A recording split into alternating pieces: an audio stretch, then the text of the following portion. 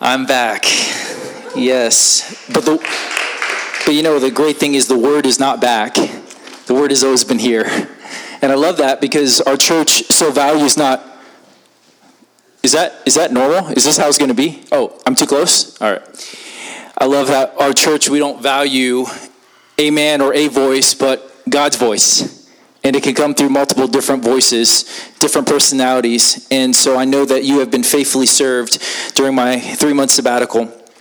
And during my sabbatical, I'm going to get into a lot more what God was teaching me and spoke to me and worked in me. And thank you so much for that. Because you guys know how often I lose my voice. So since I haven't preached in 3 months, there's a 50% chance of me losing my voice today. And maybe a 50% chance for me going for 3 hours. But one of the things that I did is spend time reading and meditating on passages that talked about what it means to be a pastor, a faithful shepherd. And one of the things that are reminded by Jesus' words to Peter after Peter fell, and he was restoring him back not only to himself but to ministry, he says, "Peter, feed my sheep." And I just remember that one of the great callings of mine as a pastor is to feed you God's word and teach you how to feed yourself. So I'm really excited about this. And as I got excited to come back and preach, I was like, I wonder what passage I'm going to be preaching. So I look on our planning center, and it's Luke 16. I'm like, oh, Luke 16, I wonder what that is. And I open it up, and I read this passage. I'm like, oh, no, Luke 16. It's because if you've ever read this passage before, Jesus shares about 20 parables in his ministry. And this is perhaps the most controversial, misunderstood, challenging parable of his ministry. So that's our task this morning, is to go into the word and see what God has for us. But not to my surprise, there was great treasure as I got to labor over this text. And I'm excited to go deep with you to see this. But it's going to take some work. It's not easy. There are some things, because most notably, if you read this passage quickly, you may walk away with the impression that Jesus is encouraging us to basically swindle other people with clever, shrewd ways. So you're like, that does not fit my understanding of what Jesus, especially in light of how much the Gospel of Luke emphasizes how Jesus talks about taking care of the poor and the marginalized, the broken, especially with money and many other things. And so it doesn't sit right. But that's the joy of being able to go through God's word verse by verse, is it forces us to relook at passages that we would conveniently like to sweep under the rug or ignore in our Bible reading plans, and maybe one day we'll get it in heaven. But we get to get it now, God willing. So I'm excited about it. So what we're seeing, let me paint some context, is that we're looking into this parable in light of a macro context. Remember, halfway into the book of Luke, the Gospel of Luke, Jesus is turning his face towards Jerusalem. He's set. And as he's going towards Jerusalem to his place of execution and torment for our sins, he is teaching his followers what it looks like to follow him on that exact path. What does it look like to be faithful in this age if you want to truly follow me? And one of the major themes that comes up over and over again, some have estimated 25% of Jesus' teachings are surrounded around money. And I know the moment I talk about money in church, everyone's like, oh, he's going to do it. He's going to go there. Don't do it, Sam. Well, I got to do it because the Bible goes there.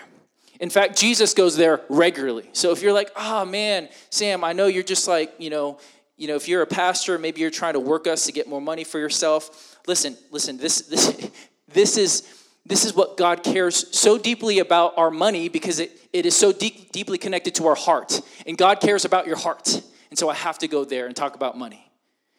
And if you look at chapter 16, there's a slide. There's going to be a theme that's going to be coming up reoccurringly in chapter 16 that we're going to be going over the next few weeks. We're going to take a little break next week to talk about divorce and remarriage, another great fun topic that will be covered by Ross.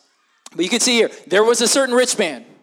In the verse 14, in response to this parable and this teaching from Jesus, the Pharisees who are lovers of money. In verse 19, there was a certain rich man. So you can see that this is a theme that is all throughout chapter 16. And the overarching theme that we're going to see, and that you see throughout all Gospels, is that how you manage God's money in the present is a direct connection to your eternal future. Okay? So what you do with God's money in the present is a direct connection to what's going to happen in the future. Okay, so let's see what God has to emphasize about money and possessions and eternity right now this week. So, verse 1. Here's the setting of the parable of the self-devoted servant. He also said to the disciples, there was a rich man who had a manager. Now, real quick, manager, a lot of us have had managers. Maybe you're a manager at your work. Maybe a better word for our context, because manager is so connected to lots of different things that this passage doesn't mean, is steward, a steward. In other words, somebody who's charged with management over an estate or over affairs that they do not own themselves, but they are working hard to do whatever they can with all of their being to look out for the best interests of the master. So you could be a steward of a castle. So you don't own the castle. The king or the queen owns the castle, but you're the steward of the castle. You manage the affairs, make sure everything is going well and for the good at will of the owner. So this is what is going on. There's a rich man who had a steward or manager, and charges were brought to him that this man was wasting his possessions. Wasting his possessions. What is interesting is this term, wasting his possessions in the Greek, is the same line as the parable of the prodigal son. The son went to a far country and wasted or squandered the father's inheritance. And in this passage, you have a manager or a steward squandering the possessions of his master. They're connected. So don't read chapter 16 without reading chapter 15. So in chapter 15, we're seeing the heart of the father emphasized. And the generosity, the scandalous, unfathomable grace of the Father. And then now in chapter 16, we're now emphasizing and seeing a different facet of God as a Lord, as a master. Remember, we cannot relate with God in only one way, and Scripture gives us a plethora of different ways we relate to God. He's also a lover. He's also a servant. And if you emphasize one and neglect the other, you're going to have a very lopsided, anemic Christianity. So last week we see the heart of the Father. This week we see God as a master. So what we see is this steward is actually a bad steward. He's wasting his owner's possessions. So look at verse 2. So the master called the steward and said, "What is this that I hear about you? Turn in the account of your management, for you can no longer be my steward or manager." So not so surprisingly, he fires him. But what is more surprising is that he says, all right, you screwed up all my books and my management. Now you go audit them and come back and tell me what you did all wrong. Which gives this steward some time.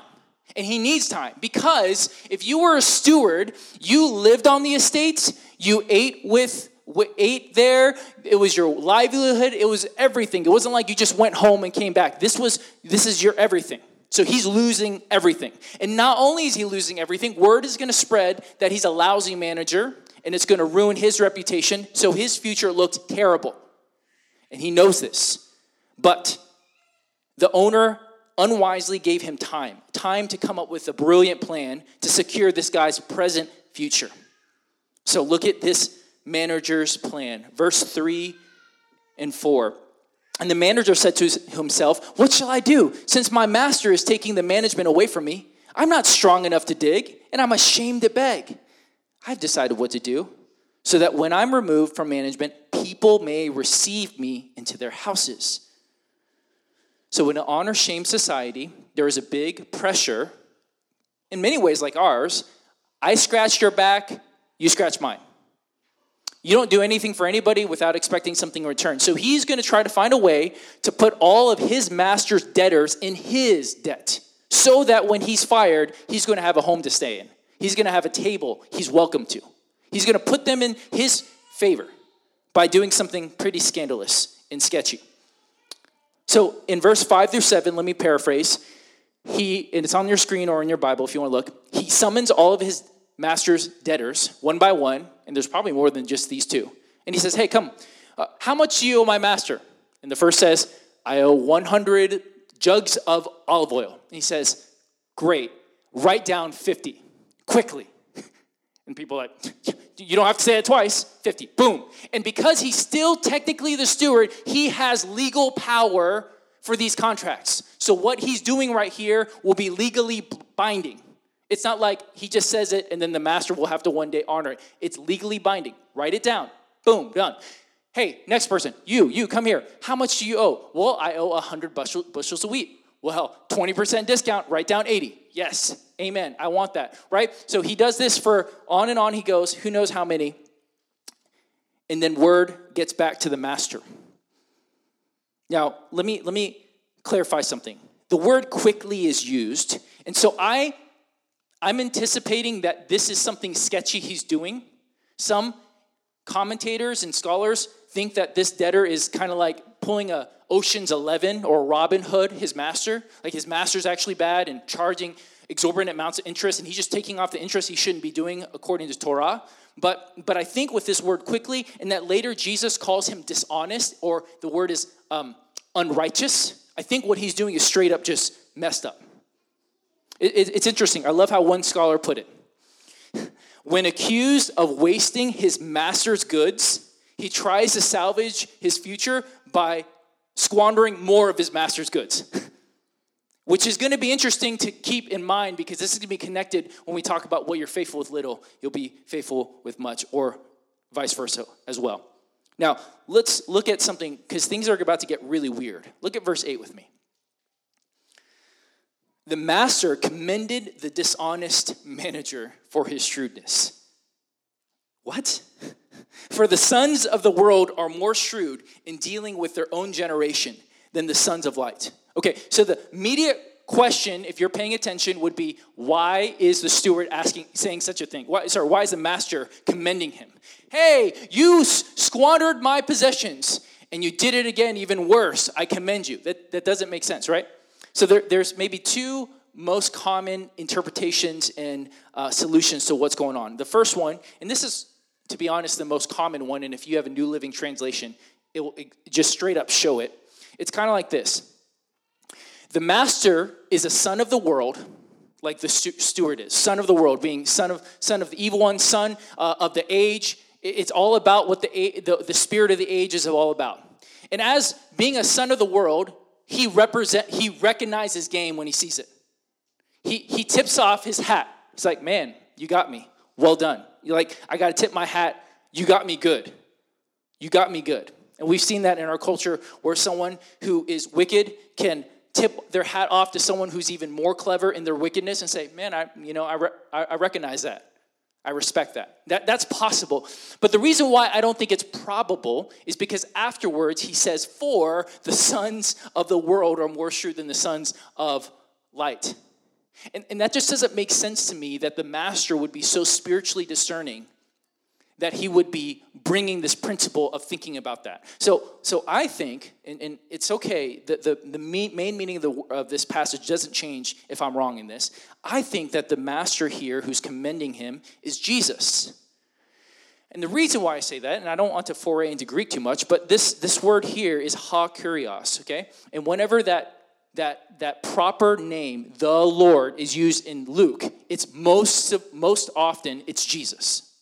So I think Jesus is interrupting this parable and saying he commends this shrewd, conniving, evil steward. Now, that gives us a bigger problem, right? What's that bigger problem? Why is Jesus commending this guy, this wicked, foolish guy? Okay. First of all, what does Jesus call him? If you look at your text, he calls him dishonest. The actual Greek is unrighteous. Okay, so let it be clear, Jesus is not commending this man's character.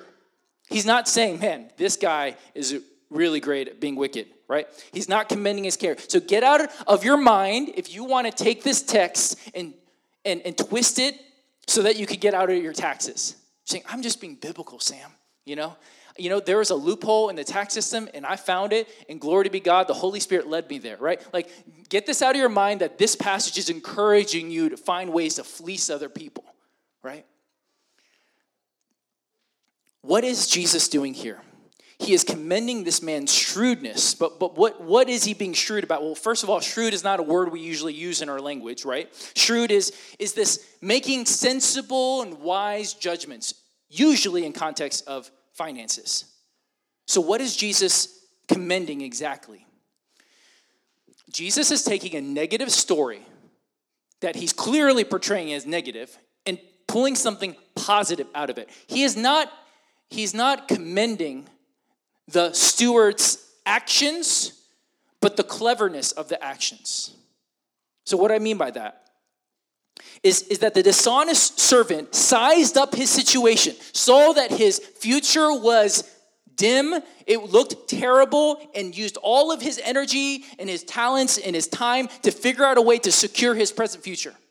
So what Jesus is not saying, do the same things he did, but he's saying, have that kind of attitude where you can see a situation, size it up, and use all of your energies to ensure security.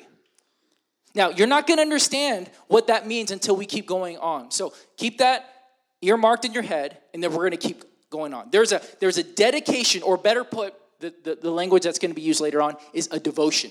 There's a devotion that is worthy of imitation.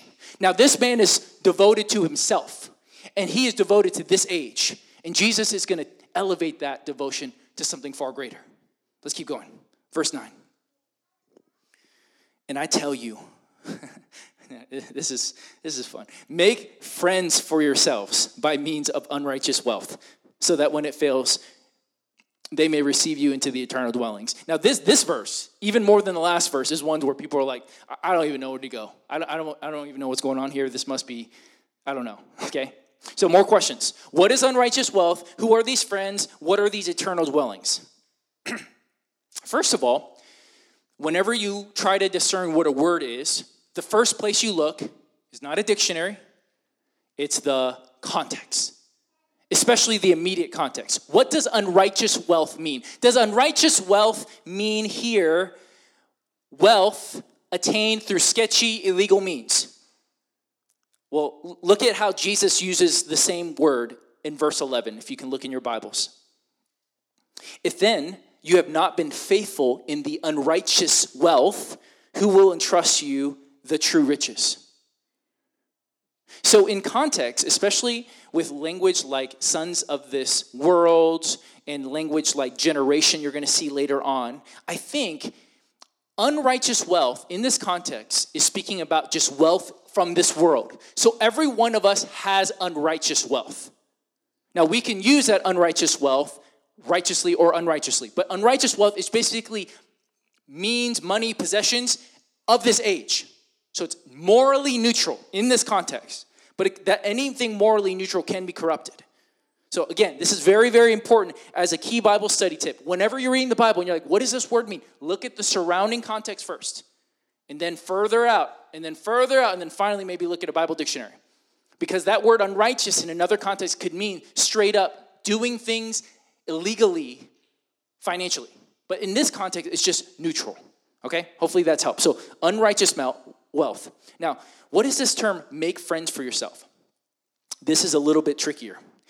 And to be honest, for me to be able to give you a good answer takes a lot of other passages to piece together. And when I had that initially, the sermon went super long. So I cut that. So I'm just going to basically kind of tell you where I land because of the word. And I could be wrong, but I think that making your friends for yourself is speaking, when you consider the context of Luke, about other believers or pre-believers, soon-to-be believers, especially the poor, caring for them in such a way that one day when you are in heaven in eternity, they will welcome you as like a procession. Okay? I know that's a lot right there, and I wish I could give you more passages to tell you why. I believe that there's even one of the words here, received, is in a passive, which is going to be connected to this idea of receiving you into their home. And because we know that nobody actually has their own eternal home, but we share the eternal home of our Father, that we're the Father, the Son, the Spirit, and the angels, and all believers before that you bless and you touch with your finances will one day welcome you with joy in heaven. How you serve them with your time, your talents, your energies. That's what I think this passage is going Now, I think it's important for me to highlight this one phrase in verse 9.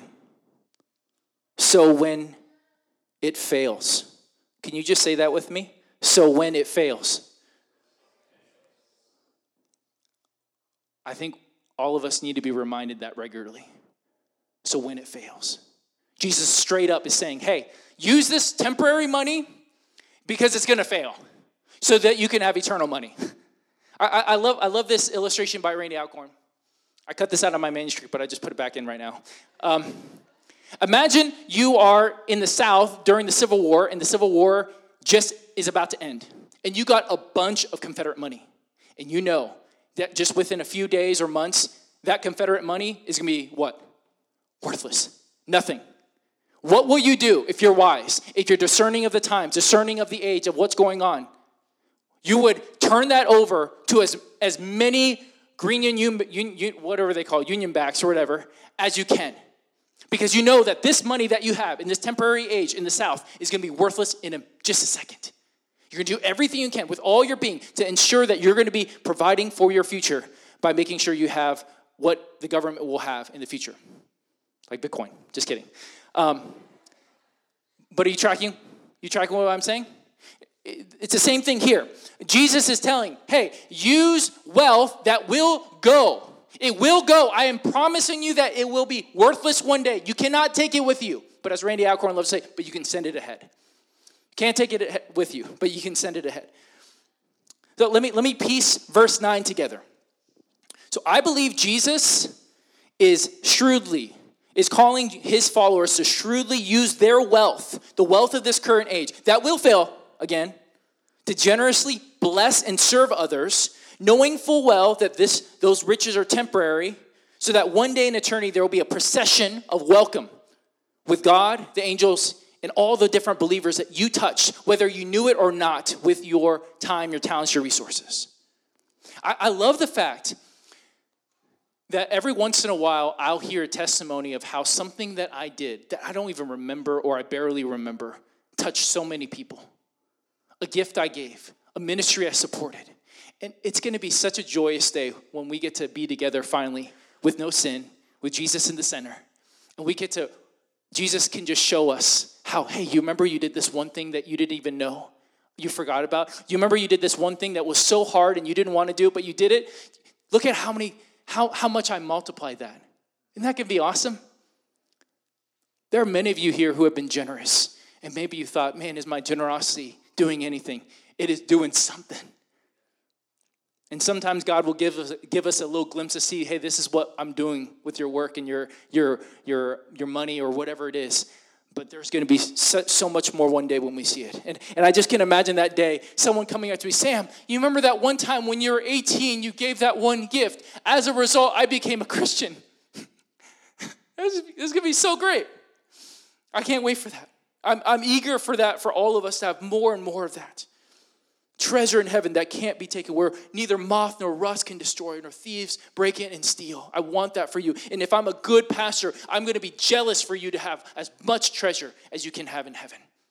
And I would be the most unloving pastor if my passion was to help you get the most treasure on earth that will go away, that will fail.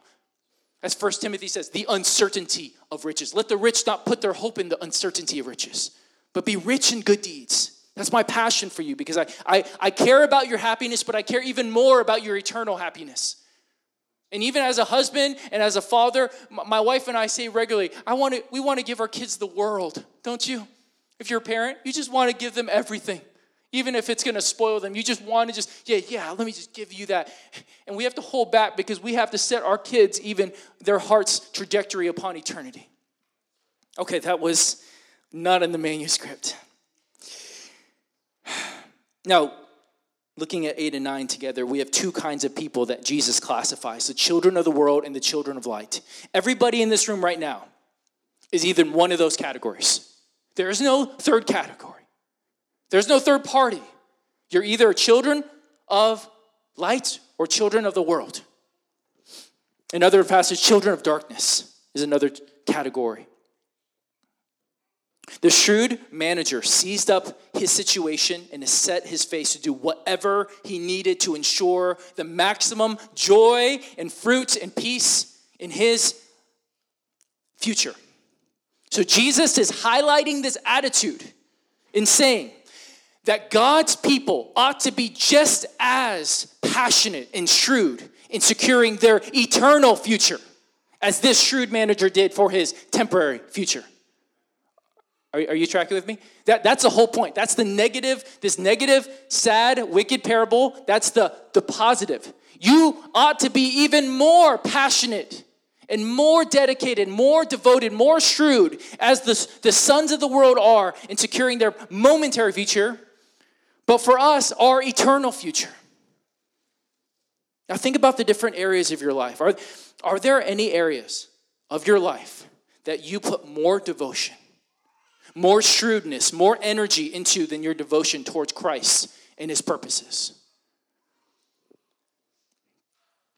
Some of you here, I can talk to you about your jobs or your favorite hobbies or your favorite sports teams, and I am amazed at how brilliant, how fluent, how knowledgeable you are in these things. You can blow me away at the complexities of your work, the challenges there, and how you overcome them.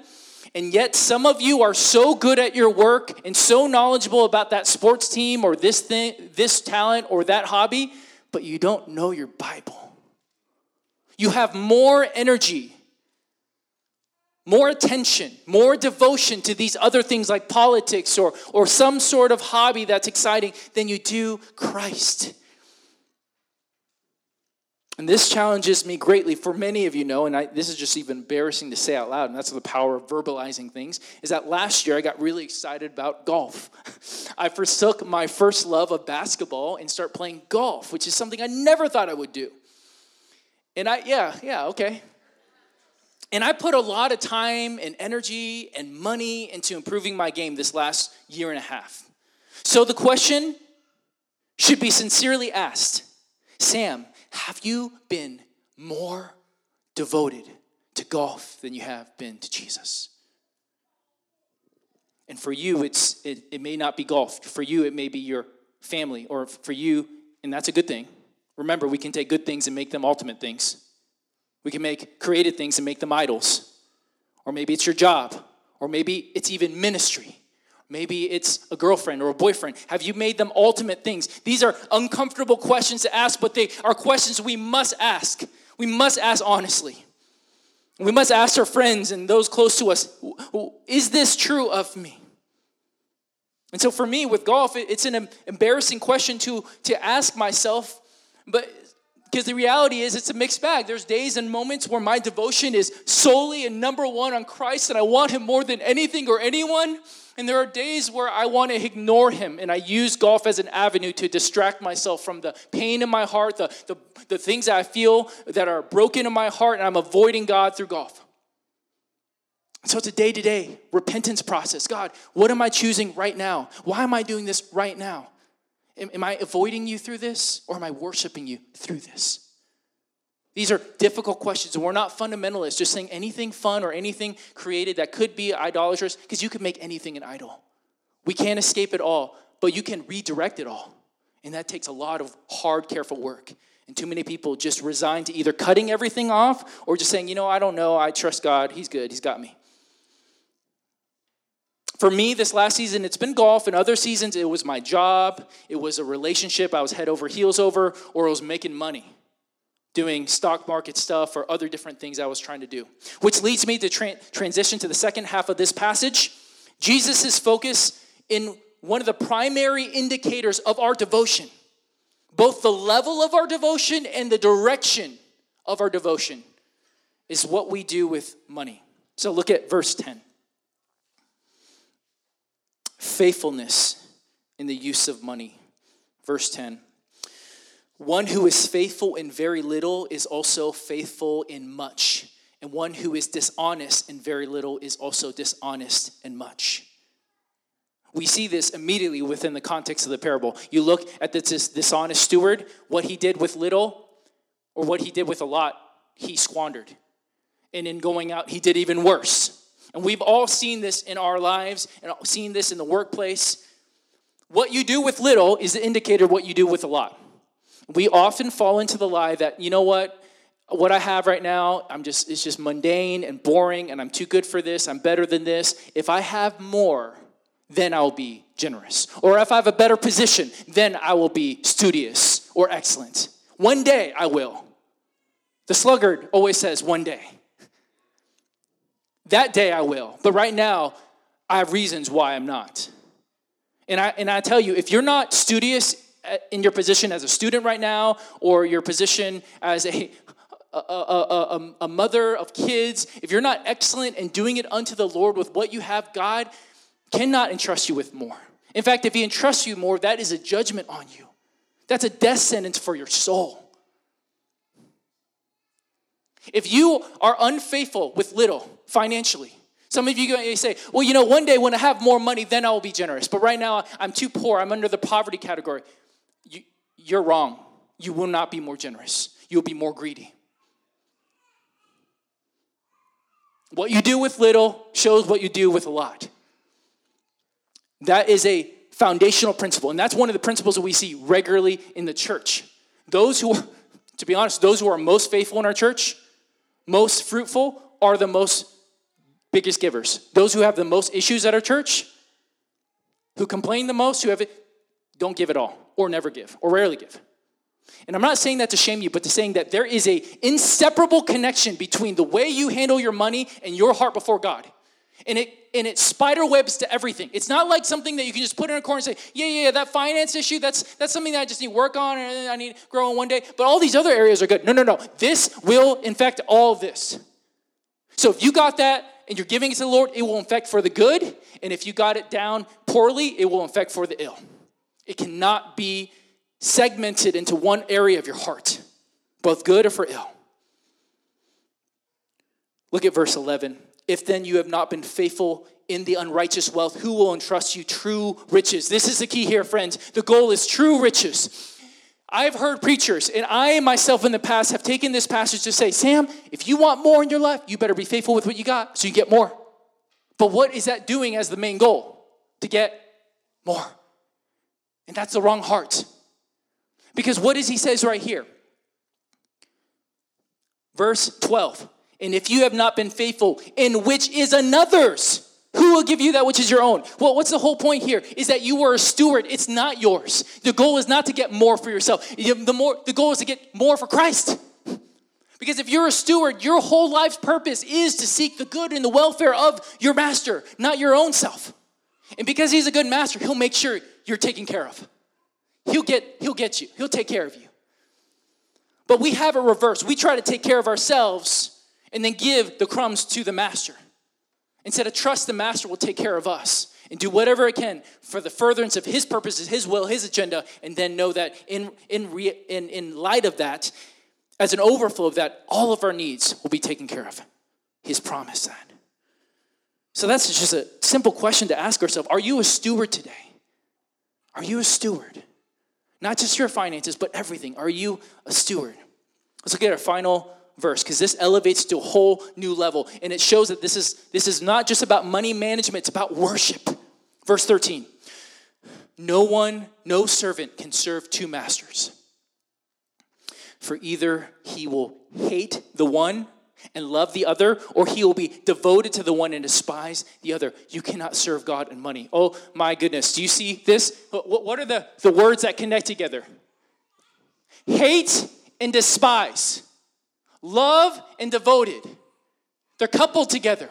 And what Jesus does is he says an either or here. He doesn't give a third category. It's either you love me or you hate me. You're devoted to me or you despise me. And very specifically, he highlights money. He doesn't say you should not serve God in money, or it is a challenging thing to serve God in money. He says you cannot serve God in money. He's using servant slavery language here. In that time, if you were a slave of one family, you can't be a slave of another family. You belong to one household. Similarly, you belong to only one household. You can either serve him with all of your heart, all your being, you can be devoted and love him, or the opposite is you hate and despise him. Now, as I was reading this week and studying and meditating, I was saying, there's got to be a third option, right? See, because what it does is it elevates our love of idols to a whole new level. And we got to change our thinking. When we choose these idols, it's not just a bad choice. It's a rejection of the best choice. When we choose these other things or people over God, we're in fact, according to this passage, hating and despising him. You may say to me, well, Sam, I don't feel like I'm hating or despising God. But listen, we got to submit to what God's saying is actually happening in the heavenlies. See, your struggle to read your Bible and spend time and give your heart to him every day, it's not a discipline issue. It's a devotion issue. The fact that you struggle with balancing your checkbook and giving generously and you're always in debt, you're always buying the next thing for yourself and you're not generous is not about discipline or self-control. Those are realities, but the core issue is devotion. Your heart isn't devoted as it ought to be. And for me, I have put myself in a terrible bad cycle when it comes to my personal devotions with the Lord over the years, especially as a pastor, saying, guys, brothers, I need to wake up earlier. I just need to wake up early. My wife and I, Joanna and I, are just spending too much time watching stuff at night, and we just stay up. I need to wake up early. And I make it a discipline thing. And the reason why I haven't been able to realign my heart and have a flourishing devotional life is because I made it about discipline instead of about repentance and worship and devotion. The reason why I don't spend time with God is because I don't love God that much. Stop couching it in terms of discipline or you're busy. All of us are busy. Nobody's not busy. It's because we don't love him as much as we realize, as much as we think we love him. And the moment you start realizing that and confessing that, then that's when you can actually have power from the Holy Spirit to change.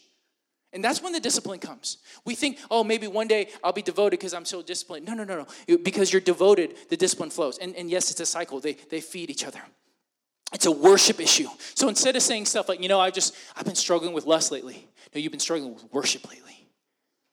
You've been struggling with devotion lately. We got to recouch these terms that we use like struggle and challenge or distracted and recouch them in terms that are biblical like worship. I've been too focused on my work instead of my family. No, you've been too devoted to your work. Use the word devoted. Because then it gets at the heart. And only until you get the heart, then you can get the change. The fact that some of you are not generous to your home church is a worship issue, period.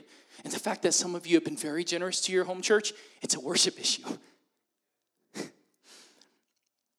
The fact that when the government has been sending us all these dang stimulus checks over the last couple of years, my heart's mind mainly have been going to what can I now do with that? Or what can I now buy with that? Is a worship issue with my heart.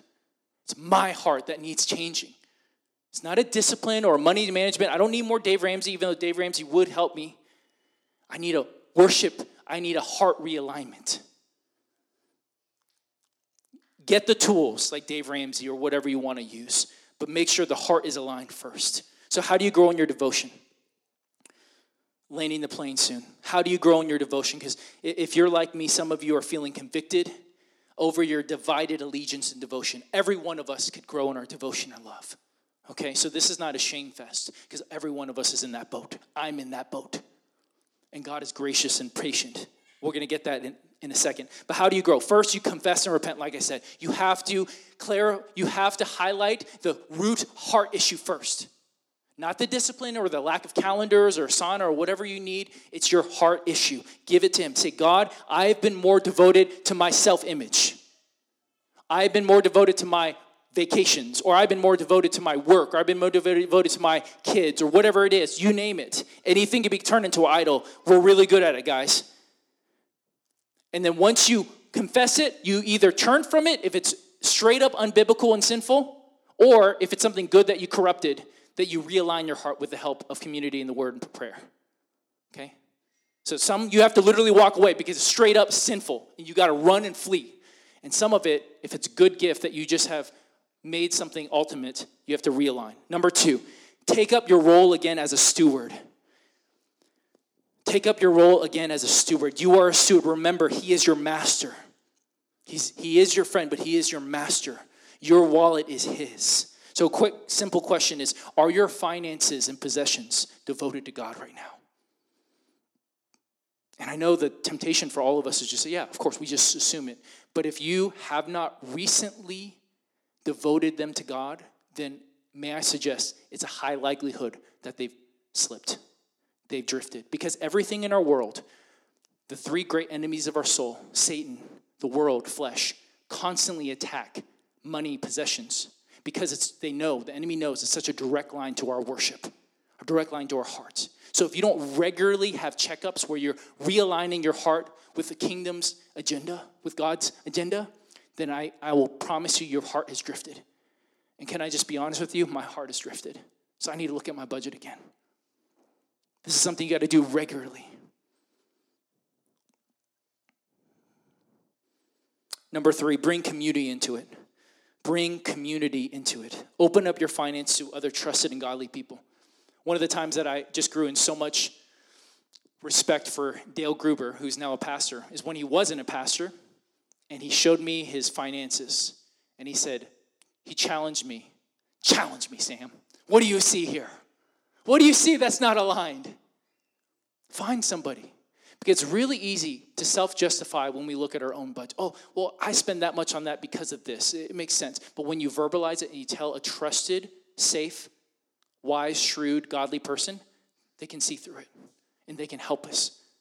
I encourage you, not everybody, don't just publish it on Facebook. A few trusted, godly, shrewd people who will ask you hard questions because they love you and they are about your eternal happiness. Look at your finances regularly with others. I know this is radical. This is so un-American. This is like one of the most un-American things I could ever say. But I would suggest that it would be one of the greatest things we could do for our souls. It's uncomfortable, embarrassing, and even sometimes shameful, and it should be shameful if we've been doing shameful things with our money. But that revealing is what will bring the freedom and the joy and the peace and the forgiveness and cleansing. Number 4, give your first fruits. I'm not going to bang on this too hard, but listen, we don't believe the Bible teaches the same concept of tithing in the New Covenant community, but we do see the principle as a way to tutor and grow your heart in giving. And we as elders at All People's Church have encouraged all members to give 8% to the church, to give to God through the church, and then set aside 2% so you're looking to be generous. With the heart to say, God, all of it is yours. This I give is a reminder that none of it is mine. So every time I write a check to All People's Church, just know I give to the church too, okay? Every time I give, I say, God, this is a reminder that nothing is mine. None of it is mine. It's all yours. And then increasingly, as I've grown in giving and grown in sacrificing and grown in shrewdness, I give more than that. I've been giving more since I was younger. And I hope God gives us the grace to be generous. And I just want to remember a story I heard about a year or two ago. I'm going to call her out. I didn't even mention this. But I remember in the winter when there were some issues with, she just walked in. She looks mortified. In the winter, when there was a bunch of issues with snow, one of our former members had a huge car issue. And it cost a lot of money, and this individual didn't have the money for it at that moment. And Elise was just basically said, I don't know, I heard it through Pastor Daniel, but Elise was like, basically, I got you. I got a budget for this. She had it set aside, looking for people to be generous to. And here's someone who's not like super rich and has all this. It's because she was setting it aside, intentionally looking for the day so she can be generous. And I've said this so many times before in membership meetings. What would it be like if we had an entire community, everyone intentionally setting aside money, looking for opportunities to bless others? Like we would have no need, no lack among us, like Acts 2 talks about. No lack. If you've fallen off of that wagon, I just invite you to get back on that. So let me end with this. There is not a single person here that is not, dang it, I went overtime again. There's not a single person here that is as devoted to God as we'd like to be. I know that's me. I'm feeling so much conviction over this passage this week. But let me be clear. When we consider our devotion to God, we must zoom back and look at both parties. There is no devotion you can offer that isn't infinitely more returned by God. This is not a situation where God is passively looking up there, tapping his feet, waiting for us to be devotion, but a God who takes on flesh, takes on poverty, takes on suffering, comes into our world to die for us, to live for us, to suffer for us, because he's 100% devoted to you. God is 100% devoted to you. It's not he'll be devoted to you when you're devoted to him. No, he's already devoted to you. Just like we love because he first loved us, he's already passionately devoted to you. And that as a result of receiving that immense love and devotion and commitment, then we can give that back to him. It's the ultimate situation. Have you ever seen a couple where one is like super into the other one? Like they're so into him. They're like, oh my goodness, you're so into this person. And the other person, you're like, I think they're kind of not into it. This is the ultimate situation like that with us and God. God is like super leaning in, super into it, super committed. And we're like, I don't know. I mean, the Egypt was better, This is not something us working up. He already worked for us. This is a response to his devotion to us, a response to his sacrifice to us. So let me be clear. If you're in here and you feel this conviction and you feel, I don't love God as I ought to because he deserves your supreme love. When I say supreme, I mean number one over all. And second is not even close. And if that's you, he has made every attempt possible to make it possible for you to receive his love and devotion. So much that he lived, he died, he suffered, he was resurrected for you so that you can be scrubbed clean. No matter what your past or your present is, all of it washed clean as if you've never done it. That's how powerful his forgiveness is. And that's how committed he is to you, to making all things new in your life and through you. And so if that's you and you want forgiveness of sins, you want to have peace and reconciliation with God, please talk to a member today and say, I want that. We want to pray with you. We want to walk with you through that journey. It's not a one-moment thing. It's a daily thing. We want you to receive the forgiveness and freedom in Jesus. And if you are walking with Jesus and you're saying, Sam, I'm like you. I've been struggling with my devotion, especially with finances. I've been struggling with my heart. It's been divided and I've been devoted to other lovers. He's waiting. He already knows. He's already stretching out and saying, I've been waiting for you to come home, daughter. I've been waiting to come home, son. I know you're distracted. I know you're divided. Come home to me. I've been devoted and waiting this whole time for you. So come with your shame. Come with your rebellion, and he'll receive you. But you first must confess it, reject your own lordship, your own mastery, and take up the role of a steward again. So church, Jesus is inviting us to hand over our control of finances, our fears of the future, if retirement will be enough, if we'll handle another recession, our anxieties about our bills and debts, and trust him with everything. And then when we let go of our death grip over our finances and welcome him to be Lord, the rightful place he deserves, we will increasingly enter into his joy, his peace, and his provision. Will you give up control afresh today to him? A good master, a better master than you. He's better, and he wants good for you. And he knows the best for you is only in submission to him. Let's pray. Father, you got to help me learn how to speak quicker because this is 47 minutes and I went over time by 7. But Lord, I trust that in this time your word was spoken. And if in any place I was not faithful to your word, would you correct me? I want to be faithful. But Lord, everything that was true, let it deeply penetrate our hearts. In this room is many different layers of hearts that are super soft before you, and some hearts that are very hardened right now because of a lot of different reasons. And I pray for every heart to be able to receive afresh your love, your word, your conviction, and that we would be a church, we would be a community that has open hands with our finances and possessions, that they would be truly yours and we would just be stewards. That we would relinquish control that we have slowly have taken over and said it's ours. We earned it. We worked for it. But say, no, it's all yours. Whatever you want with it, Lord. We're yours. Not only our finances, but our very lives. Give it to you. Give us the grace to do that. It's so hard sometimes. Sometimes the death grip of greed and fear can be so hard on our hearts. We're so afraid to trust you because we've been hurt at times in the past. We struggle with trusting you again, Lord, but we pray your spirit would help our hearts trust you again. Trust you with the future. Trust you with the present. Trust you with the bills. Trust you with the job. We just say that, right? We trust you. And maybe you need to say that right now, even out loud, as a sign of faith to the Lord. Say, I trust you. I trust you. I trust you with my retirement. I trust you with who's going to take care of my parents as they're getting old. I trust you with those bills. I trust you with that debt. I trust you with my fears. I trust you with the job applications. I trust you, God. Because you're a good God, worthy of trust. You're a good master. You own everything.